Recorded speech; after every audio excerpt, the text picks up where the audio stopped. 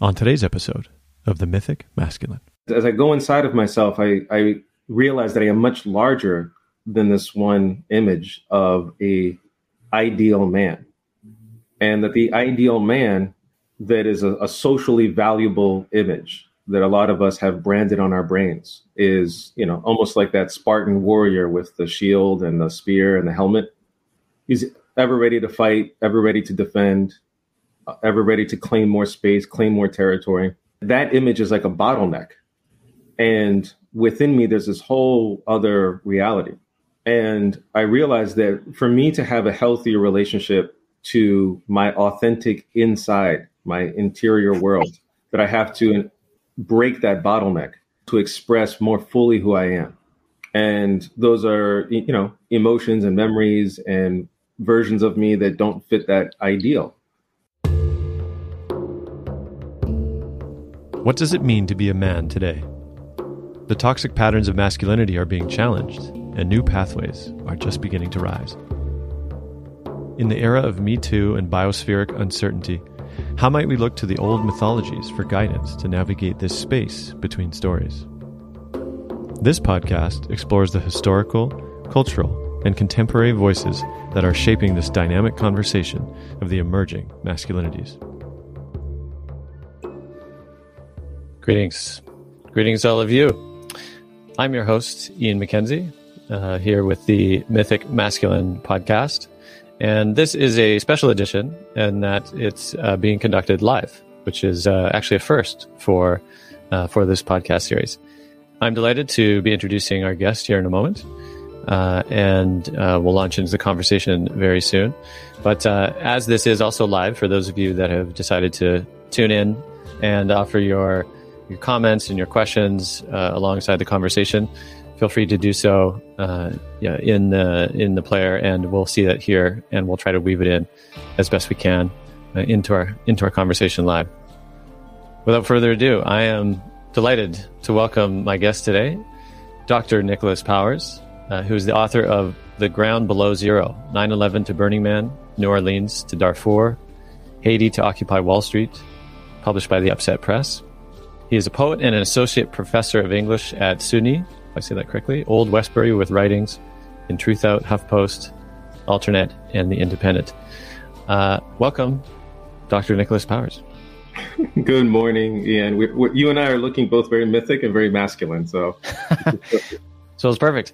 I love to start my conversations with just an ask of the guest to share a little of where they are in this moment, geographically, spiritually, just to attune the listeners to that sense.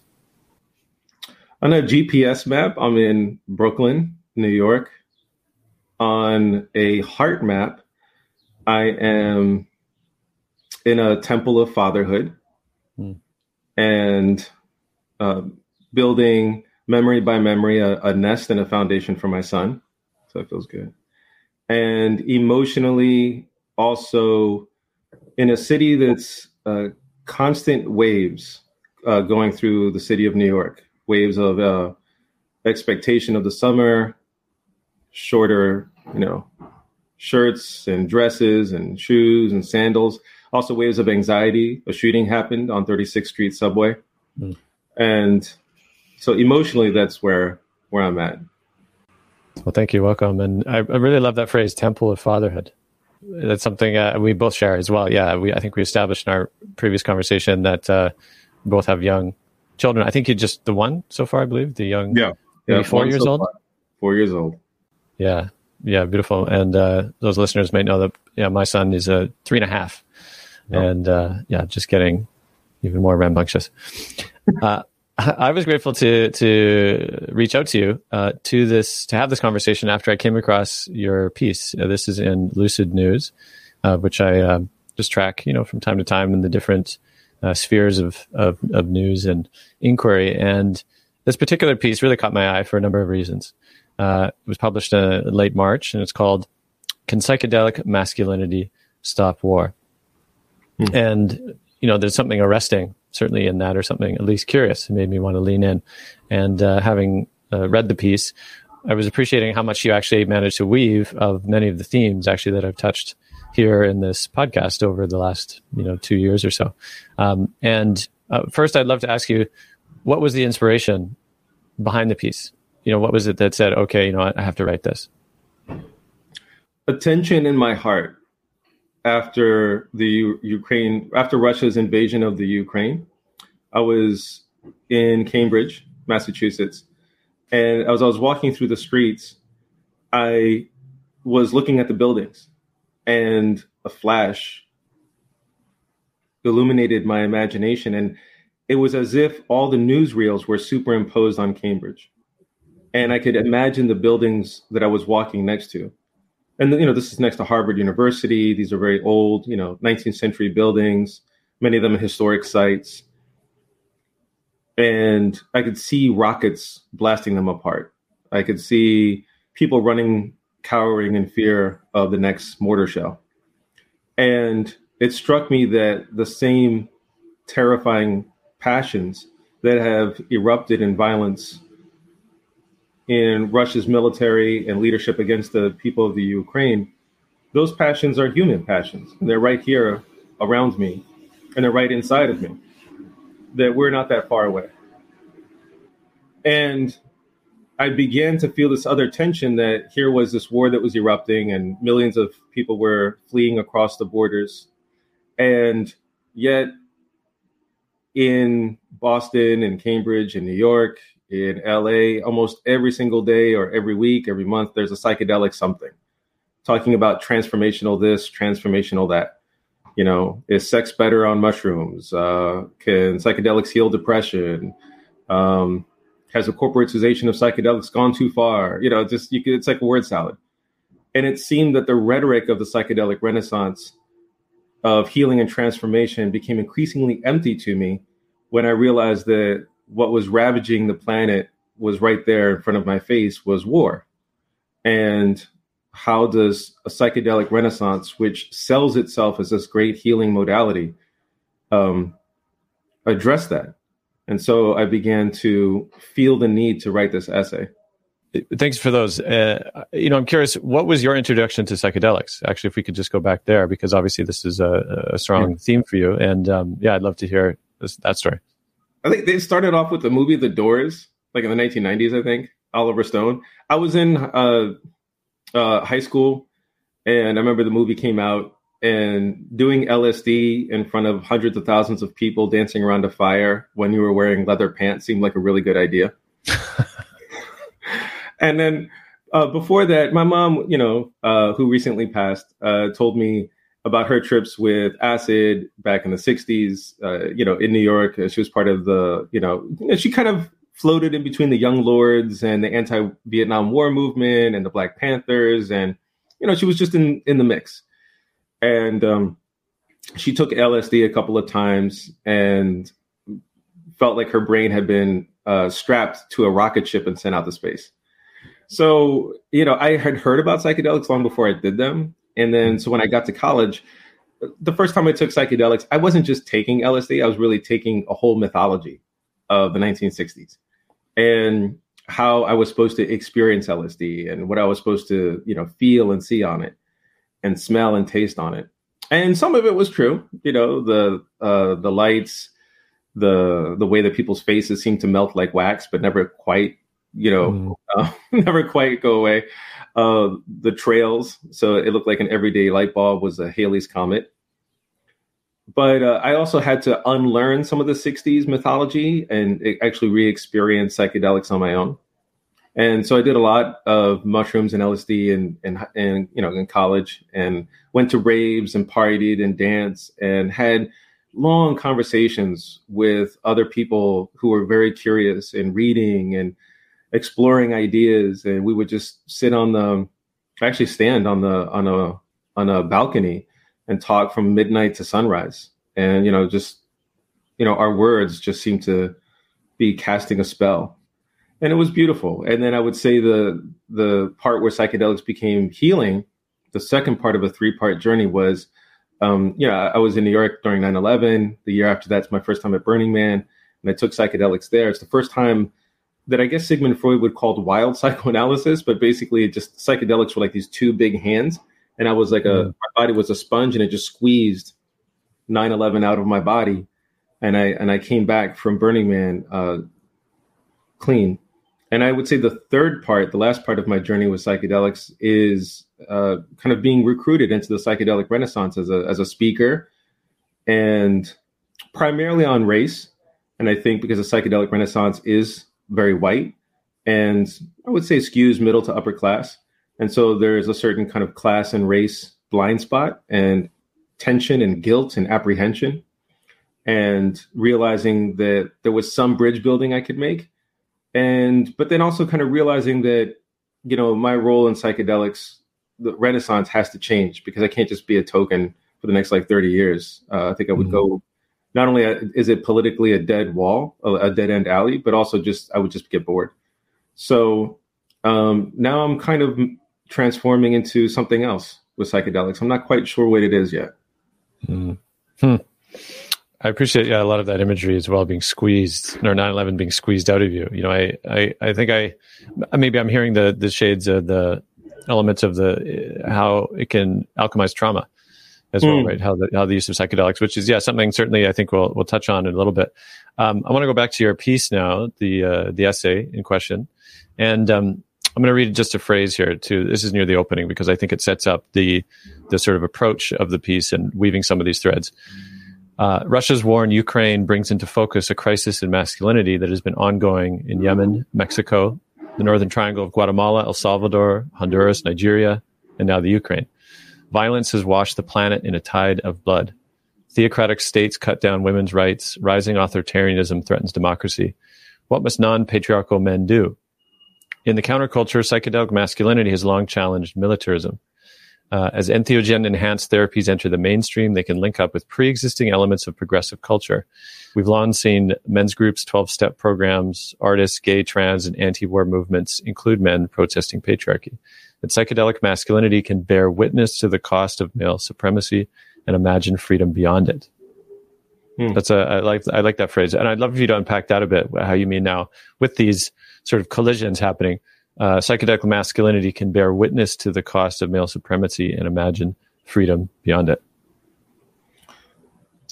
When psychedelics opens the windows in my mind and opens the doors that were locked, doors that were on my eyes, doors that were on my mouth, and I can experience deeper levels of myself, because the talking ego, the linguistic-based ego that is deeply connected with the language, the history that we're all tied in like a spider's web, dissolves. And I fall out of that web of language away from this kind of language spider that captures and spins us all into these little husks. I fall out of that, and I fall deeper inside of myself.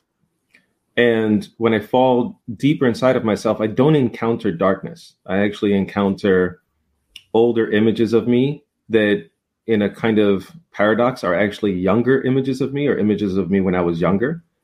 And I encounter alternate lives, things I could have said and done that would have changed the course of my life.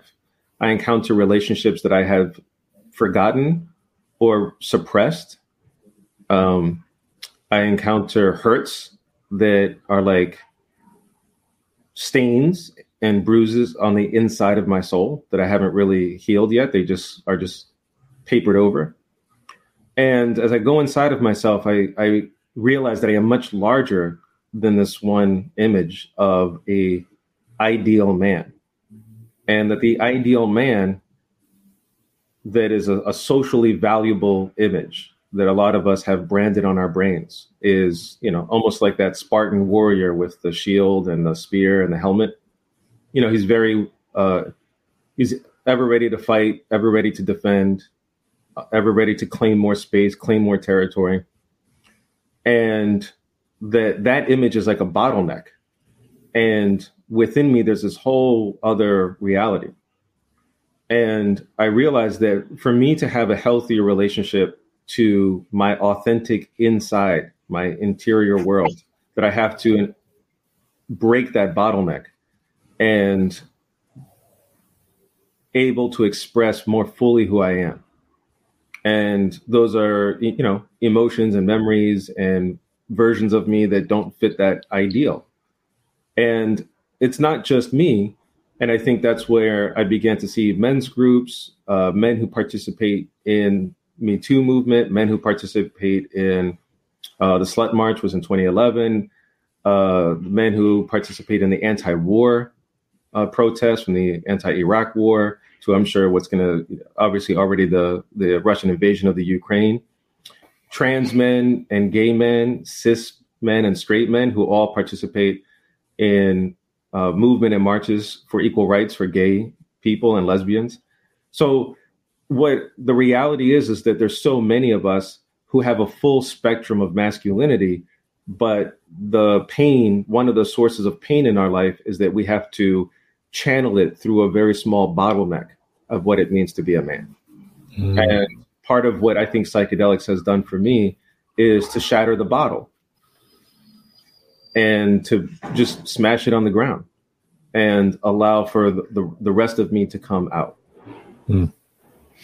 I love that image as well. Yeah, shattering the bottle. There's a line in your piece actually, which I think touches in on this. It says you're quoting Dr. Will Siu, I believe, if that's the right name. Yeah, and Siu says, when we don't have the freedom to embody our authenticity, separation begins. These splits are caused by culture, school, family, religion, etc. When it does not feel whole, the masculine expresses itself violently. Psychedelics help you embody your wholeness. They are a tool to aid our self-reintegration. I really want to just touch on that as well, that this, when we don't have the freedom to embody our authenticity, separation begins.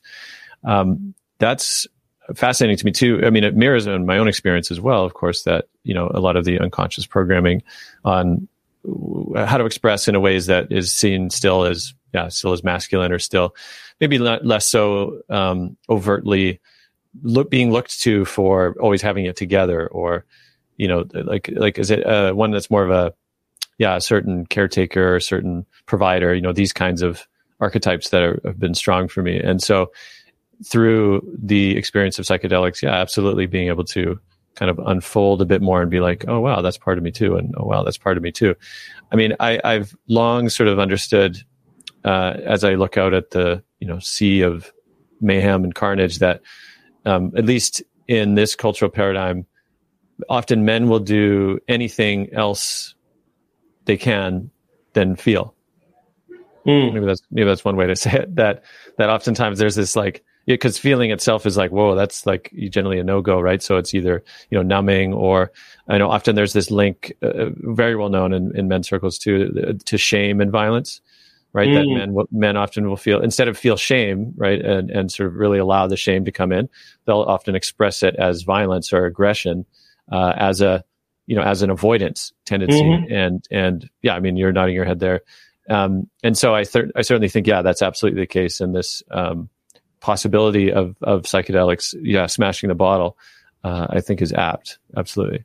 Yeah, I mean that bottleneck. I mean, I've seen it my whole life, and So just to say something that may kind of rub some of the listeners the wrong way, I think there are some virtues in being able to get the job done, whatever that job is, and to have to sacrifice your own comfort, sometimes even your life, to do something that helps others, saves others' lives, and protects and provides. But then you have to acknowledge emotional reality that with that can come along a lot of scar tissue inside the man, and shame or trauma. And that's the price of admission. But, that ideal, though, I think is a legacy of patriarchy that shows up over and over and over again. And I've seen that image my whole life. I mean, literally from something as odd as like Popeye eating spinach and beating the shit out of Brutus to, growing up with and again, other generations won't know this, but literally G.I. Joe, which is, a cartoon that basically was a commercial for the Pentagon, like an elite U.S. American military team that defeats this kind of Oriental terrorist group called Cobra. And, they're flying F-14 jets and tanks. And, it was just constant. And I look at what the kids are growing up now. Again, elite American military teams fighting some, now it's more Arabic, or it's going to be Russian now. They're the new bad guys. or old bad guys made new. And over again, you see the image of the warrior, the image of the soldier. And that is the emphasis on that, the spotlight on that, on the warrior, so that the light caresses the armor and highlights the blood on the face and the blood on the knuckles and the scars on the cheek, all the marks of war. It highlights that. And then we are like attracted like moths to a flame to that warrior image. But the reality is that men are doing lots of other things other than going to war and killing other men. We're fathers, we're caretakers, we're teachers, sometimes we're nurses, some of us are trans, some of us are gay, some of us are bi, some of us are straight. Like there's a whole spectrum of men who are not shooting Cobra, Mm-hmm. And I think that spotlight on the Spartan warrior is really an inheritance of, thousands of years at this point of patriarchy, and how that is seen as like the top ideal, version of men. Now, the point that I make in the piece, which seems really clear to me, especially as a kid from the 80s, my childhood was filled with dreams of war, and not the romantic image of like I was Alexander the Great, or I was Popeye, or not that I was G.I. Joe. It was actually a much more terrifying vision of war, which is that one day I would wake up and there would be a nuclear mushroom cloud outside of my window. Because when I was growing up in the 80s, the Soviet Union was a real fucking deal. And they had nuclear missiles pointed at us. I think they still do. And we have missiles pointed at them. And I grew up with movies like The Day After Tomorrow, which is documented what would happen if a nuclear war hit. And so I grew up with very clear images of a nuclear holocaust that would wipe out all of mankind, and I think my generation was probably the last one that grew up with that fear, because I think it was like 91, 92, the Soviet Union collapsed and it became the Russian Federation. And so the drumbeat of fear of a nuclear holocaust receded into the background, but not for me. I remember that. And so when I see war happening now in the Ukraine-Russia invasion, I can't help but realize that these thousands of years of patriarchy have led us to the point where the weapons that men use to kill other men now can kill all of life. And I don't think that winning or losing this particular war is worth life on the planet Earth. So to me, there seems to be a very simple equation that comes out of this, which is that patriarchy is putting life on our planet at risk, and that it goes beyond feeling guilt as a man for patriarchy. That's necessary. It goes beyond just feeling our wounds as men from patriarchy. Now it means we have to mobilize in a very organized and deliberate and focused way on dismantling the very system that created us. Again, this is not about self-flagellation. It's not about, walking in front of something with a big whip and whipping ourselves. It's simply about acknowledging a very basic truth, that the system of patriarchy, maybe when we had, swords and spears, crossbows and maces, okay, maybe we could afford a war, but it wouldn't devastate the whole planet. But our technology has now made patriarchy obsolete. And the final thing I would say is that I think for the upcoming cultural turn, one thing that men have to do is begin to mobilize to dismantle patriarchy and institute, at least on the level of government, not on every level, but at least on the level of government, we may have to start instituting, or at least promoting and aiding and supporting a matriarchy as what we may need to survive having advanced technology that could so easily, when used for war, wipe out the planet. There's a number of threads I'd love to unpack a bit. One, I'm glad you spent a bit of time too on naming the construct of patriarchy. And for me, especially on the conversations on the podcast I've had with a number of guests, they've brought a nuance to that to try to help understand at least more clearly what people are saying or tend to say, right, when that phrase is used, because I think as shorthand, it can be, in some sense, too narrow. right? To actually understand like what are the factors that are actually contributing to, like you said, destruction of life on the planet.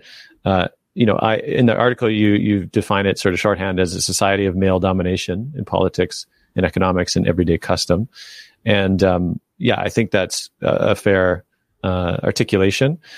I've been really moved by the work of Riane Eisler, who you may have read some of her stuff, right? Chalice and the Blade. Oh no, yeah. So, and that was her, I think, sort of groundbreaking take on being able to separate, instead of using this sort of patriarchy construct, she used domination culture versus partnership culture.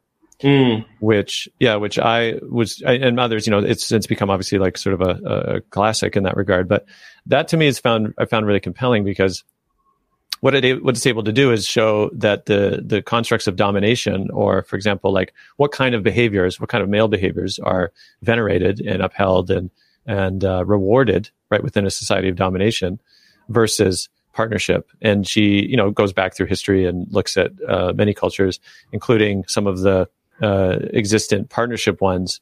She goes to Crete a lot, right? The sort of, I think it was the Minoan culture as an example of actually like a deep and rich partnership culture. And so, because you also posited a sort of counterbalance to patriarchy is matriarchy. And I might surmise based on what you've shared that a sort of that would conjure a kind of female dominated culture.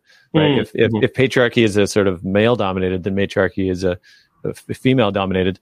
And one, I believe, based on other, conversations I've had and other researchers, I don't know if there's ever actually been a matriarchal culture that's ever existed. Right. And if we mean a sort of women dominated versus there's been numerous partnership cultures, as well as there's been, I understand, a lot of indigenous cultures are matrilineal.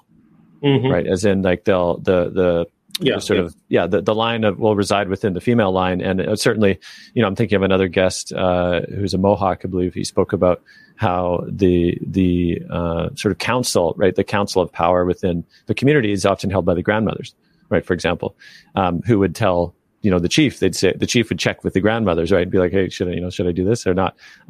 Which wouldn't constitute a matriarchal structure, but it would actually constitute, though, a certain degree of heft and power and orientation that would come from, in this case, the elder women, which is beautiful. So anyway, I just wanted to introduce that as well, because I find oftentimes it sort of shuts down, depending on who you're speaking to, right, the sense of, so are you shaming fathers, right, if you're talking about patriarchy? Because in its sort of mythic origin, of course, that's what it means, is the rule of the father, as opposed to like the rule of men.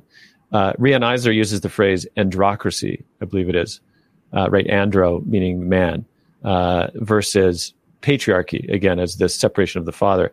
Because the last thing I'll say about this is it's also a kind of wound that the most delinquency by men, or the most sort of telling factors that make men more prone to violence and more prone to acting out or hostility, is an absent, strong male father figure in their life. Right. Yeah. And so in that sense as well, it becomes a kind of, becomes a sort of important nuance. And anyway, I've laid out a number of factors here, but I'm curious what you take on that. Yeah. Introducing a distinction between patriarchy and domination culture, and then positing, matriarchy and partnership culture, it strikes me as useful. And it strikes me as someone hearing that may not have a reflexive gag reflex, like, oh, now I'm going to be ruled by women, right? Yeah. And so I hope that would make it easier for people to imagine something dramatically different than what we have now.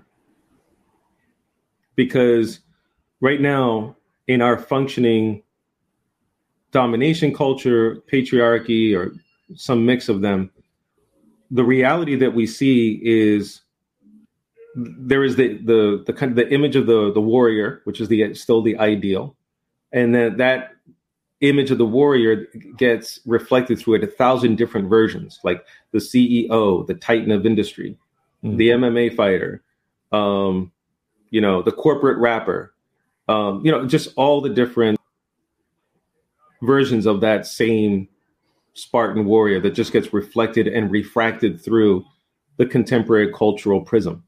Mm-hmm. But then on the other side, because of the history of colonization, because of the history of class warfare, because of the history of racism, because of the history of that you have whole communities in which their families and the land have been destroyed. And so lots of boys becoming men are growing up in the absence of strong fathers. And one book that is a really good, clear example of this is, I just taught Trevor Noah's Born a Crime. He talks about being raised in South Africa right before the end of apartheid. And because of the white supremacist regime there, had a lock on the best jobs, but still needed manual and menial labor, a lot of the African, South African, Black South African men would leave their homes for extended periods of time, months, maybe even years, and work far away from the home so their kids would grow up only with the women in the neighborhood. Hmm.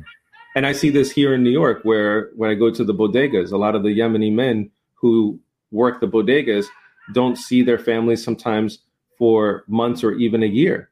And then finally, when I was in Cambridge, I remember driving. I remember I was in a Lyft, and I was talking to the driver who was Brazilian, and I was telling him about my son and, just, all the shenanigans he gets into. And the Brazilian driver told me, oh, his son, who's 23, he hadn't seen him for 10 years. The last time he saw him physically when he was 13. And, they kept in touch with Facebook and, Duo. And, so it wasn't like a total cutoff. He had a virtual relationship with his son. But when he saw his son was 13, that gangly, spindly little awkward 13-year-old stage before puberty really hits. And now his son was 23 and he was a personal trainer. So he was like jacked up, and he's like, my son's a man, and I heard in his voice, and he said pretty explicitly that, now he has to change the way he sees his son. He's not a kid anymore. He's a man. He has to address him as such. But he said, I grew up not ever really hitting or yelling at my son because that's what my father did to me. And then when this driver talked with his brother, they both talked about their father, and their father would tell them stories about his father, so their grandfather, and how his father, the grandfather, would beat them and hurt and beat him, and even worse. And so it seems like the further back you go in time, the more violent fathering was. And so, the reality is that we have a kind of worldwide generation of boys who aren't with their fathers, and then fathers who are trying to recover from their fathers. And so we desperately need a much healthier version of masculinity. And on one level, that's a cultural change that is slowly happening as people begin to realize what the real consequences of trauma are. But then there's a whole other level, which is a class level. It's a level of supporting families so that fathers don't have to be so far away. It's a level of supporting the poor and the working class so that there's less stress in their life, because stress oftentimes goes downhill. It's like water. It goes to the lowest point. So when people are stressed out, they don't usually fight against their boss. Sometimes they beat their kids. So what has to happen is that there has to be a vision where we take into account, there's a cultural aspect, but there's also a political and economic aspect of a new masculinity. And that people are kind of, really kind of stumbling in the dark sometimes for this, and once in a while they get like a small something to hold on to, like a men's group, and they hold on to it for dear life because this is their one rope of life that can hopefully pull them out of a lot of pain. Mm. And I think that what we're seeing is a deep hunger for breaking that image, but then also having real material support so that the culture of men can change away from domination culture to a more partnership culture, which, last point, is I think actually what most men really want. Mm-hmm. Mm. That's beautiful. I'm acknowledging there's a couple of questions too I'm going to weave in here in a moment. And one of the threads I just want to touch in on this, relationship to fathering and domination. I mean, in our prior conversation that we touched in prep for this, you did bring up the Will Smith, Chris Rock slap. And, yeah. But what I'm reflecting on now is that I understand in the film where Will has he plays the father, I believe, right, of the tennis player's sisters. Yeah, the Williams sisters. Yeah, the Williams sisters. Yeah. And it's interesting. I haven't seen the film yet, but I suspect, of course, that the father perhaps is held up in high esteem. I mean, I'm sure he's a complex character as well. Yeah. But so here we have Will, who's playing the father, who in this moment in the Oscars where a joke lands poorly, and he feels like his wife is insulted. Rather than be with the feeling, right, of like, oh wow, I'm feeling shame. I mean, there's lots of theories on, was he flashed back to his own youth where he couldn't protect his own mother from, things like that. So, but rather than feel that into sense like, oh wow, like shame's coming up in me or whatever it is, he goes over and then dominates. And you can see it in this lens now. I think dominates Chris Rock, with a slap in this case, which is like the rawest expression of that dynamic at work, right? I think of this disconnection from oneself, in this case as a man, to like fully feel those parts, but instead of fully feel them, to externalize it in this case and dominate, the perpetrator in this case in that moment, which was Chris. And in some ways it feels like it perhaps fused a kind of break of almost like the nobility of the father in this case, right? Who once again sort of is betrayed by, in this case, Will, who played the father and is now resorting to domination, in this case, in the moment of deep spectacle, around the planet. So it's just interesting to now connect those dots, I see, with this conversation threads that we're touching on. Yeah, I think the one thing that I think has been missing so far from the reaction, and so that slap heard around the world, which for a minute like actually dominated news headlines, even from the Ukraine. I almost think like, did Vladimir Putin like spike Will Smith's drink so this way he can get people stop talking about the Ukraine? Because for like a whole week he could just bomb Ukraine, no one would notice because everyone's like, damn, did you see what Will Smith did to Chris Rock? And I can see Vladimir Putin going, and yeah, I was like, did Will Smith get like a shitload of rubles, in his bank account? So there's that. But, I think what was the main reaction was actually at first, I think Tiffany Hashish, I forgot hashish, people smoke that. But she's the comedian, right? And a couple of others came out saying, I'm so glad that Will Smith defended a black woman.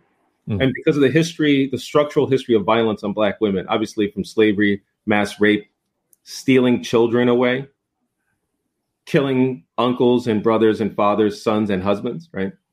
And then after slavery, the era of, the black codes, segregation, Jim Crow, which was, and the chain gang system, which was slavery, but just slightly less degree, right? So still an incredible amount of violence, both sexual violence, but violence against the family. And then basically all the way up until the modern era of mass incarceration. So I think when I saw those, Tiffany Haddish, when I saw her and other people saying, finally, a black woman was defended in public, I understand the deep historical well of pain from which that sentiment was drawn up. And then there was a lot, obviously, some comments saying, that Will was suffering from a traumatic flashback, right? So there was that. I didn't see it that way. It just seemed to me actually like kind of an act of bullying because, Will Smith is 6'2", Chris Rock is like 5'10", which is like not particularly short. It's just medium size, but he's like $150, $160 soaking wet.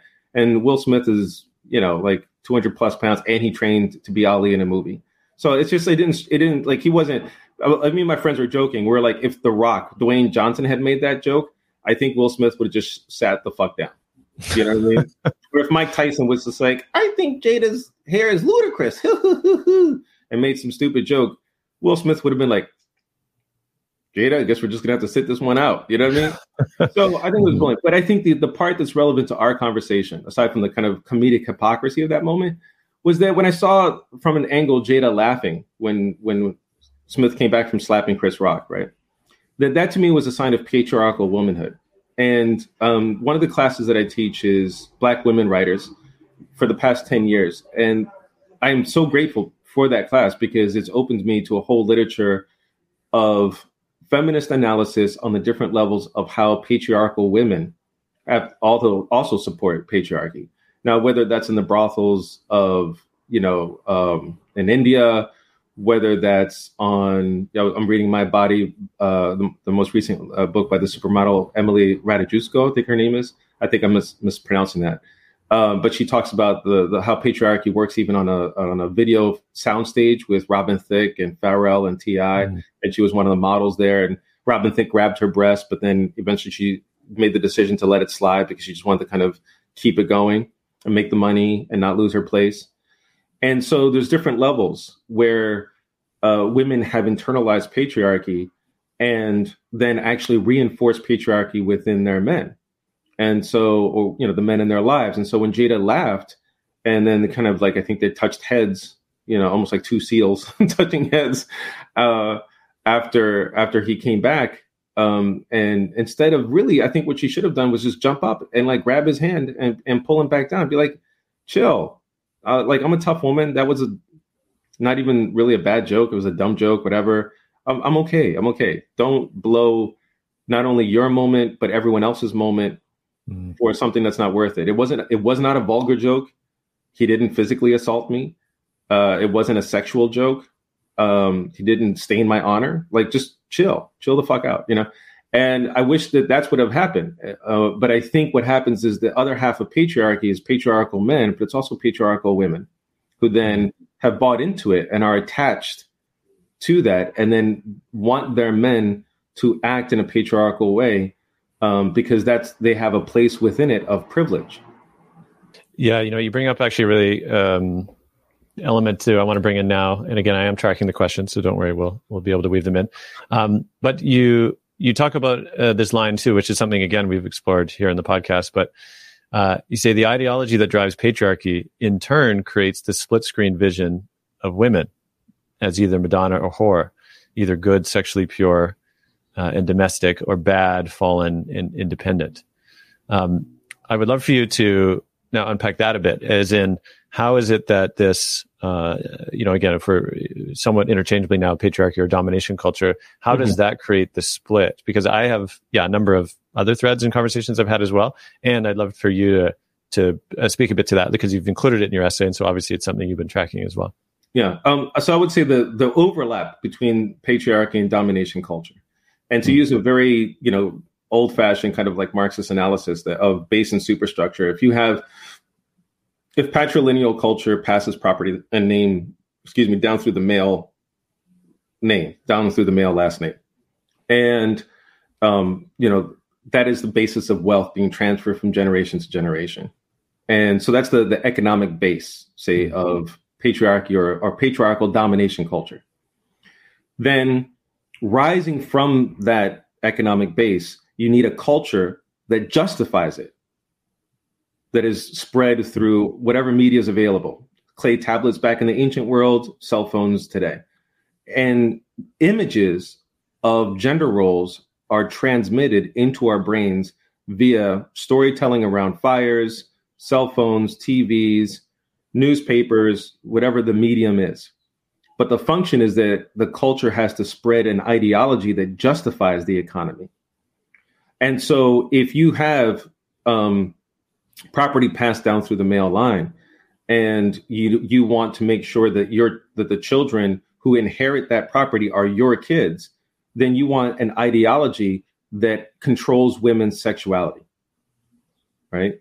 It allows free reign to a little bit, which is the origin of the double standard, that men can, in a patriarchy, can have mistresses, et cetera, on the side, but women have to have their wombs on lockdown, because in a patriarchy, you want to make sure that whoever has your name and your title and your property is really your kid.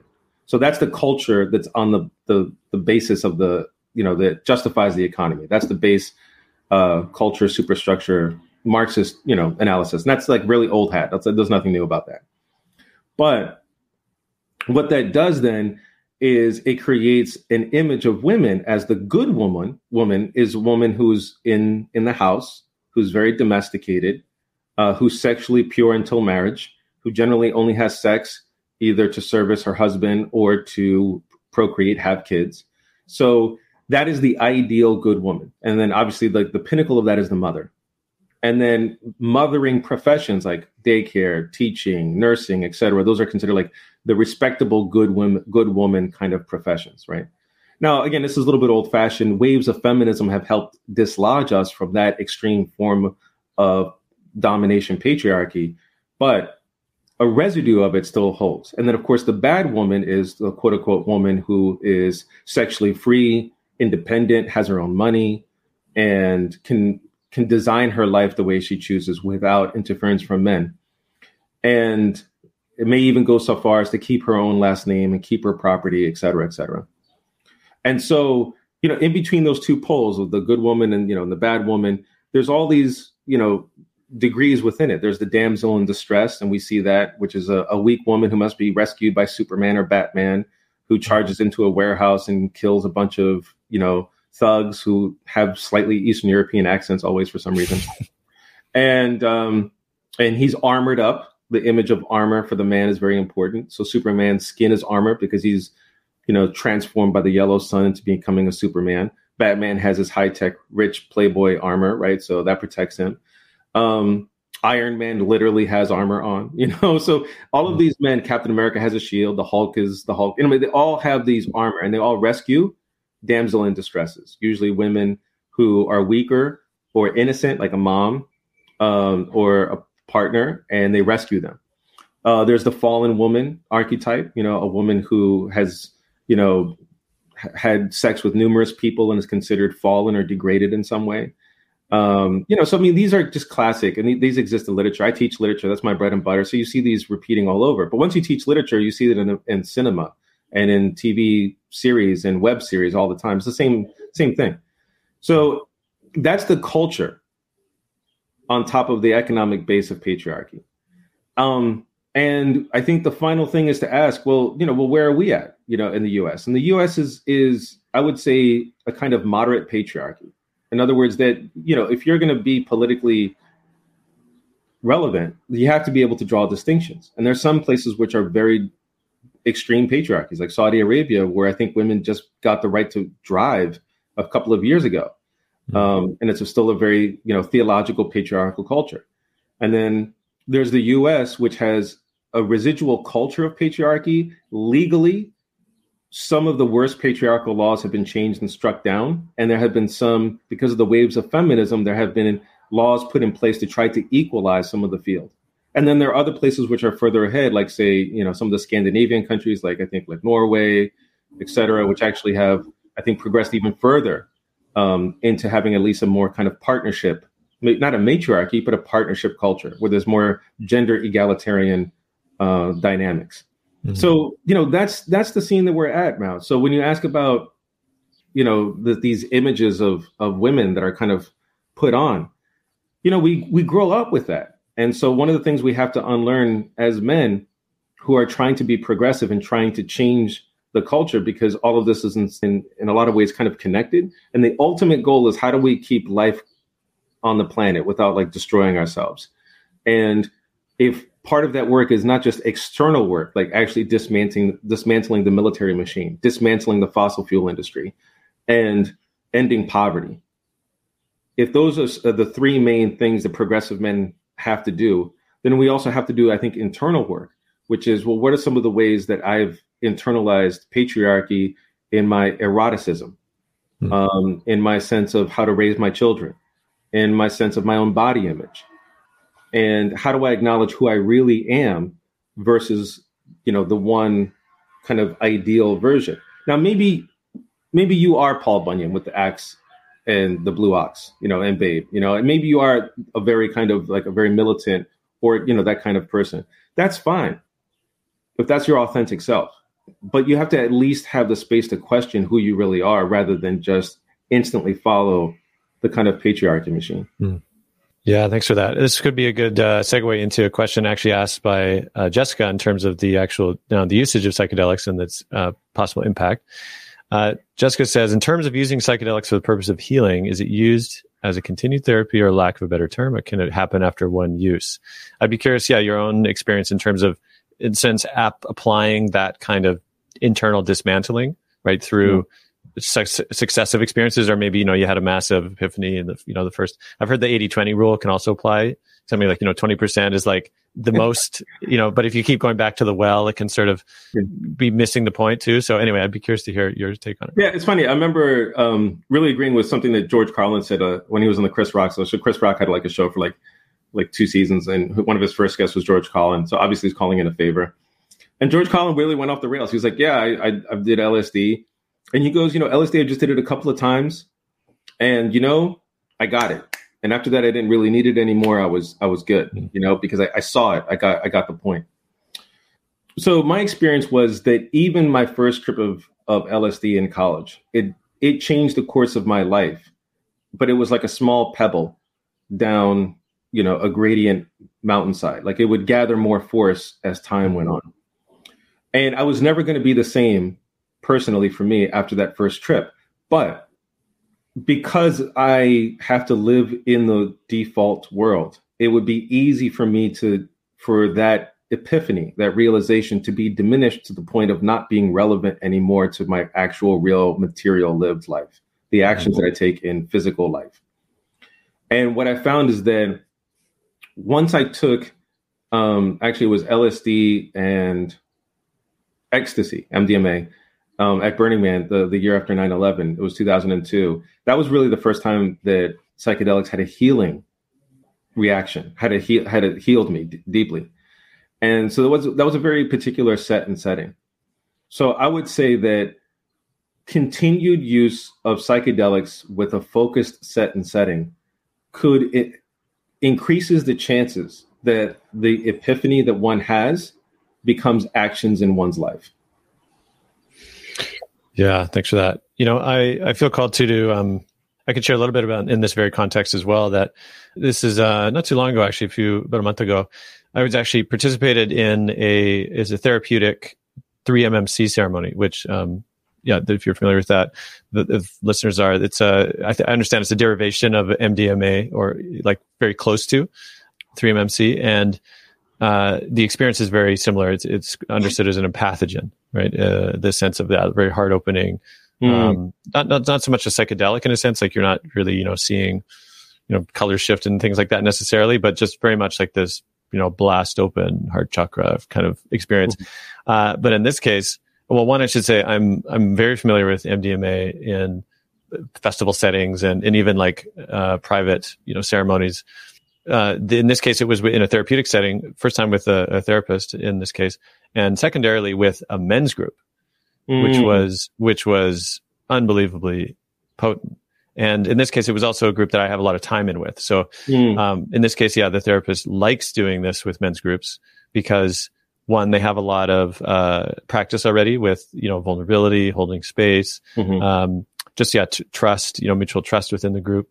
And so in that sense, it really rode in off that existent field of support, and the experience itself, was really just incredible in the sense that we sort of roamed sort of collective support on each man as he was going through the peak, right? So it was sort of staggered dosage, and I'll just say, what came online for the men, myself as well, in my experience, was just, it was deeply healing in a lot of ways. And I already, I've been doing work with men since really 2015, so many years already. And I've been in spaces where different practices are used, like bioenergetics or Gestalt, therapy, and so lots of other modalities, certainly. And yet this was the first time, again, within a men's setting. And a lot of the things that you've been talking about in terms of being able to like reintegrate, certain parts of my being, or to relax, or to surrender, de-armor places too, where actually I'm like, oh, wow, I didn't know I was still armored there, was just so deeply profound. And to do it with the men, and within a field of men as well, or you could say the field of a masculine space, and to touch really a deep quality of tenderness. Yeah. Right. Yeah. Yeah. I would say overall was quite something. And so, I can't recommend that enough, actually, that, again, that kind of like direct, focused intention within a space, ideally, with men who already have time in, like that is an incredible example of a kind of format, I suppose, that I was just starting to experience, that I was like, whoa. And it really made me think of your piece, actually, right? When I read it later, I was like, oh, wow, I can really see how this directly responds or moves forward this personal but also cultural reformation, and I'd love to hear more. Yeah, I think for me, absolutely what you're saying is beautiful. Literally the vision I get when you're talking right now is like Michael Jackson's Billie Jean, where like the sidewalk is glowing under the footsteps. I think like the next step is the moving from the personal to the public in terms of men's groups, saying that we as men recognize that we have inherited a legacy of patriarchy, and that the patriarchy has created a bottleneck for our spirits. And so personally here, we can do the work of smashing the bottle. But we also recognize that patriarchy in the wider world beyond the circle is also threatening life on the planet with war, has already created a whole kind of shadow economy of sex trafficking with quote unquote the bad throwaway working class poor village women, often being trafficked all throughout the world, and the levels of abuse, from actual physical abuse to psychological to microaggressions that women have to deal with. The Me Too movement has addressed that, and then finally that under kind of a patriarchal or dominating capitalism, which is basically the default economy around the world, that's just a fact, that there's an incredible amount of poverty and stress being thrown on families in the fourth world, the global south, indigenous people around the world. And so part of, I think, the next step is to say we have to start dismantling the patriarchy, the dominating patriarchal dominator, culture, and move beyond just breaking the bottleneck for us, but breaking what creates and recreates the bottleneck for every new generation, and saying that, this is no longer sustainable for our species or our planet. And that doesn't mean we have all the answers right now, but one of the answers that we can know is the reality of our own existence, that a lot of us are hungering to break out of these images, and these roles. And now it's not just about the lucky few who get into the circle, but it's about how do we expand the circle so that more and more people are born inside of it rather than stumbling into it through, random friendships or internet or advertising or, word of mouth, that we get into these men's circles. The men's circles has to increase its circle large enough so that it's almost like a sinkhole, and the military industrial complex and capital, and it just falls in and just collapses. It makes me think, I can't remember where I read this piece, but it was very much trying to aim at this spirit of, it's one thing for, so-and-so to experience, psychedelics at a party or in a privileged setting. But it's and in some sense, it might have been Jamie Wheel, actually, I think, if you know his work. Mm-hmm. But I think he mentioned, it's actually, we need like the construction workers to be doing this, and really make it accessible to a lot of people who wouldn't, quote, normally do this, but with the appropriate set and setting. And I wonder if you might speak to that, like what kind of sort of, I don't want to call it a publicly funded, initiative of, or something. I think the main institutions that create domination patriarchy or domination culture. Obviously, it's the military, which recruits obviously from a lot of low income and working class, not only, but a lot working class, neighborhoods and populations. It's the discourse or the images of the god of war, the very frightening, terrifying, man who uses violence, and that just reappears. So that's almost kind of an intangible institution. It's just it's a narrative that reappears over and over again. And then you have, just institutions that recreate this patriarchy. And yet I think the other institutions of progressive masculinity, which includes underneath that umbrella, psychedelic masculinity, as well as the full spectrum, both from trans to cis, gay to straight, also polyamory to monogamy, right? Like the whole spectrum of sexualities, both your identity and what you practice. That's usually found more in the festival world, because that's the reality. I mean, the medical model for psychedelics is what's entering it into the mainstream. But in terms of where men go to kind of finally like deconstruct some of their masculinity, it's most often at the festivals. And the festivals actually are a pretty big part of global culture.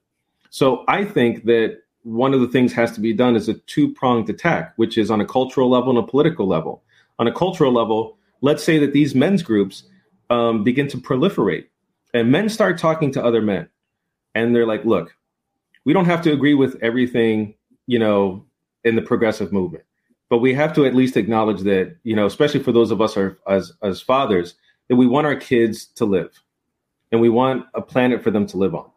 And men, brothers, we've been fucking up, and it's not our fault. We've inherited thousands of years of history. We've inherited the god of war, and we reinvented him in Hollywood and Bollywood and Nollywood, and we reinvented him over and over again. And he's invented us, and he's taken over our bodies. And it's led us to a place where people are scared of us. Women are scared of us. Our children can be scared of us, and the planet is terrified of what we can do to it. We need to pull back.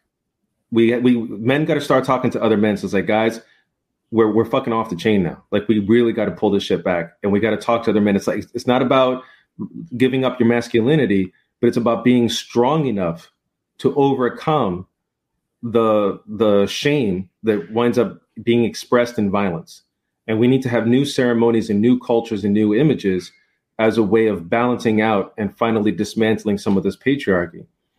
And maybe one of the ways we can do that is to have, we got to start breaking different laws, you know, and the laws that we need to break is like, we need to be able to have healing fire, so that we have, you know, fires that we gather around and we invite other men to, and we say, guys, we have to start burning some of this old patriarchy away, to throw something into the fire that hurts you, whether you scream it out, whether it's a confession, a testimony, whether it's something you did to hurt someone else or something someone did to hurt you, whether it's a badge, whether it's a flag, but throw it into the fire. We got to start, you know, and then having these wild healing fires around the country, and inviting men, saying, this is the beginning of a healing fire, that we got to start burning this stuff away.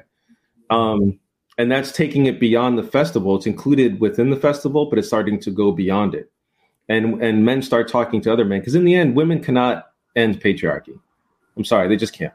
Only men can do that. Only men can really dismantle patriarchy, because we're the ones who are both deeply scarred by it, and we're the ones who benefit the most from it. Mm-hmm. And I think, finally, the thing is, it's not just about guilt. If you just offer men guilt, no one's going to do it, except maybe a few of us who are raised Catholic. The thing that you really have to do is to give men a new mission. And one of the missions that I think this generation of men should embrace is, one, we have to clean up the planet. We have to dismantle the weapons. And then the last thing we need to do is that we need to take care of, we actually need to relearn what it's like to hold a very vulnerable life. We need to become fathers, not, you know, actual fathers who actually hold a vulnerable life in its hand, and learn by hearing that heartbeat on your chest of what it means like to actually be strong enough to take care of a life, and learn from our fatherhood, learn from nature what it means like to provide and protect for something that vulnerable. And I think what we realize is that when we encounter, this is my experience, when I encounter other fathers, most of the time we actually just want to help each other be good fathers. We're not like trying to compete, because we know if we get into some stupid fight and hurt each other or kill each other, our kids are going to be the ones who really suffer. And also there's a joy in having children that we never even knew existed. And so when men become fathers, like the real fathers, there's this ecstatic joy. Like, we wind up sharing stuff. Like, I love it when my kid's sleeping on my chest, or I love when I'm, you know, we do stuff that's a little bit probably kind of crazy, but when I push him down the stroller at like 24 miles an hour, like Olympic speed running, and you just hope that you don't hit like a snag, because your kid's going to jump like a catapult, like a circus cannon, like right out. You're like, oh, I broke my kid. So, like, we do shit like that, but it's fun. And other fathers are like, yeah, I do that stuff too, you know? And I think the joy of playing roughhousing is good, playing with new life, teaches men both to enjoy their strength, their virility, but in a way that's helping life grow rather than destroying it, you know? And just kind of cueing brothers in. I was like, bro, like, this whole war shit that we're doing, this whole like capitalist thing that we're doing that's hurting other guys, we don't need to make life harder for some father in Guatemala because we're taking their land so that we have cheap watermelons in our supermarket. Like, we don't need to do that. You know, give them a fucking break. You know, like, we don't need to do that. Let's try to make it easier for families all around the world, and stop having people scared of us, because it's a horrible thing to be a man walking around the world thinking that the privilege of my life comes from the terror of other people. Mm-hmm. Yeah. Wow. Potent. I appreciate the note about fatherhood, as well as the desire to share and to connect. And I also steward a fathers group here, in my community. And it's incredible, the stories that share, the vulnerabilities, am I messing this up? Can I get another, piece of feedback on this? And just the joys. Yeah. We often start our circle, what's the joy this week of being a father? And it's so easy. It's so right there, the richness. So I absolutely appreciate that. I think it's a good time to bring in this question from Ben as well, which is, can you speak to the variety of other models behind the warrior heavy ideal of masculinity? What ones have you discovered, you found through, psychedelic use and through this exploration?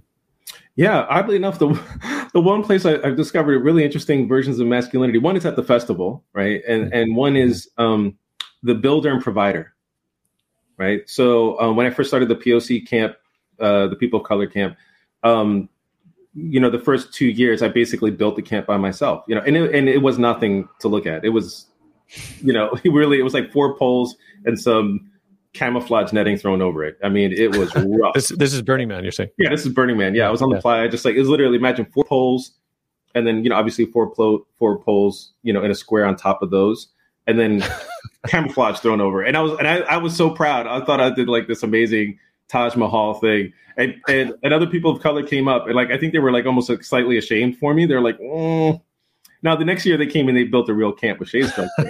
But I remember there was this moment. I had taken an edible, and I was in the camp, and some friends were coming over, and then we were going to go out, bike ride out to the playa. It was, at night, and I just had my spotlight, and I remember just, sitting here like this in the middle of my shitty little camp, but just feeling really proud of it. And then the next year, when more people came into the camp and they rebuilt it into a really beautiful, camp, I felt like a builder protector and a builder provider. And I think that's one of the images of men, that instead of, being a soldier who's trained to destroy property and to destroy life, I would actually like for the image of men to build things that provide safety for new life and protect life. And finally, the other thing is, when I go to the Turkish Russian hot spa in Manhattan, and I go there, I think there's one or a few times they have men only, like 2 to 3 hour segments, and they have women only as well. And when I go there and it's just men only, there's a lot of gay men there. They usually go there on Monday or Sunday, I think, because a lot of musical theater guys. And they massage each other, and they just hold each other, and they're like, oh yeah, this knot right here. And they're like, and they can actually, and the other thing I think that's good for men to do is to learn how to touch each other and to try to massage some of the emotional and physical knots out of each other. And it doesn't have to be sexual. It's not sexual. Like when the guys do it, they're not lovers. They're not like jerking each other off or fingering each other's assholes. They literally they're just massaging each other's, but they're doing it because they care about each other. It's an act of care, tenderness.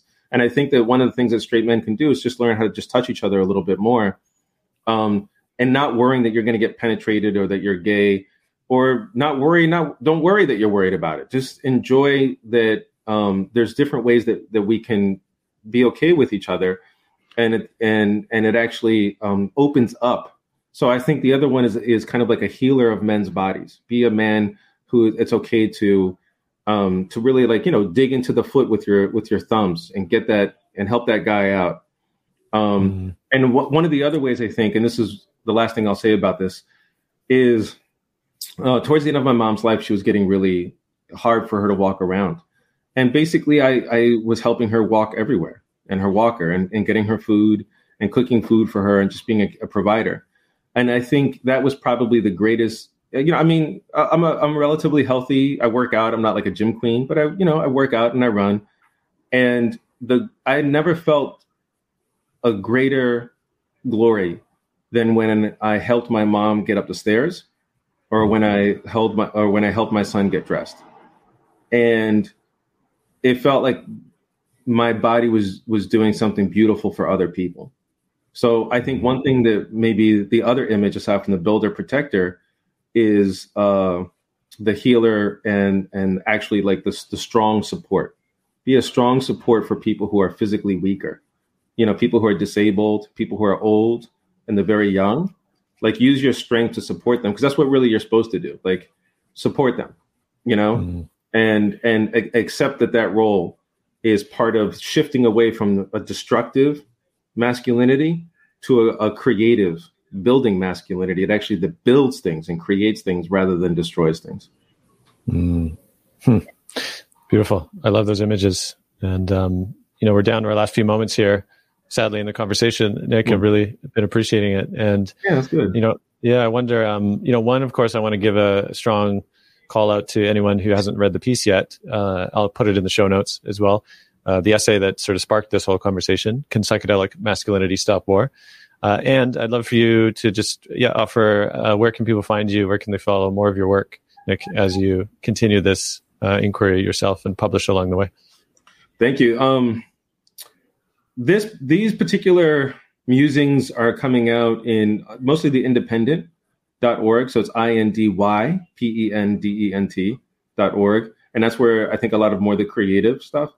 But probably the place where the journey through masculinity is probably honestly in the book, because in the book, I'm allowed to be much more creative than, in a newspaper or journal format.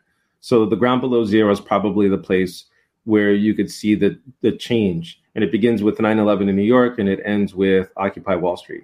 And then the journey going from, New Orleans during Hurricane Katrina, going to the Darfur genocide, and then earthquake in Haiti. And those are the places I report from, and how those began to teach me how to change my idea of manhood to someone who's more of a humanitarian and trying to help rather than destroy. Beautiful. Well, I'm definitely intrigued. That I already was, but this, piqued my interest even more. Once again, thank you, Nick. Thanks for your time. Appreciate it. And to all of you who've tuned in online, ask your questions and comments, and really helped us kick off this series of Mythic Masculine Live. And so onward we go. Thank you for listening to this live episode of the Mythic Masculine. If you enjoyed what you heard, please visit any of the major podcast platforms and leave a review. This helps spread the word and reach a wider audience. Also, if you'd like to join me for future live episodes, head to themythicmasculine.com and click Become a Supporter. You'll get access to behind-the-scenes updates, bonus episodes, and the ability to join live conversations before they're released to the wider public. I don't accept advertising and rely on listeners like you to fund the show. Thanks for the consideration. Until next time.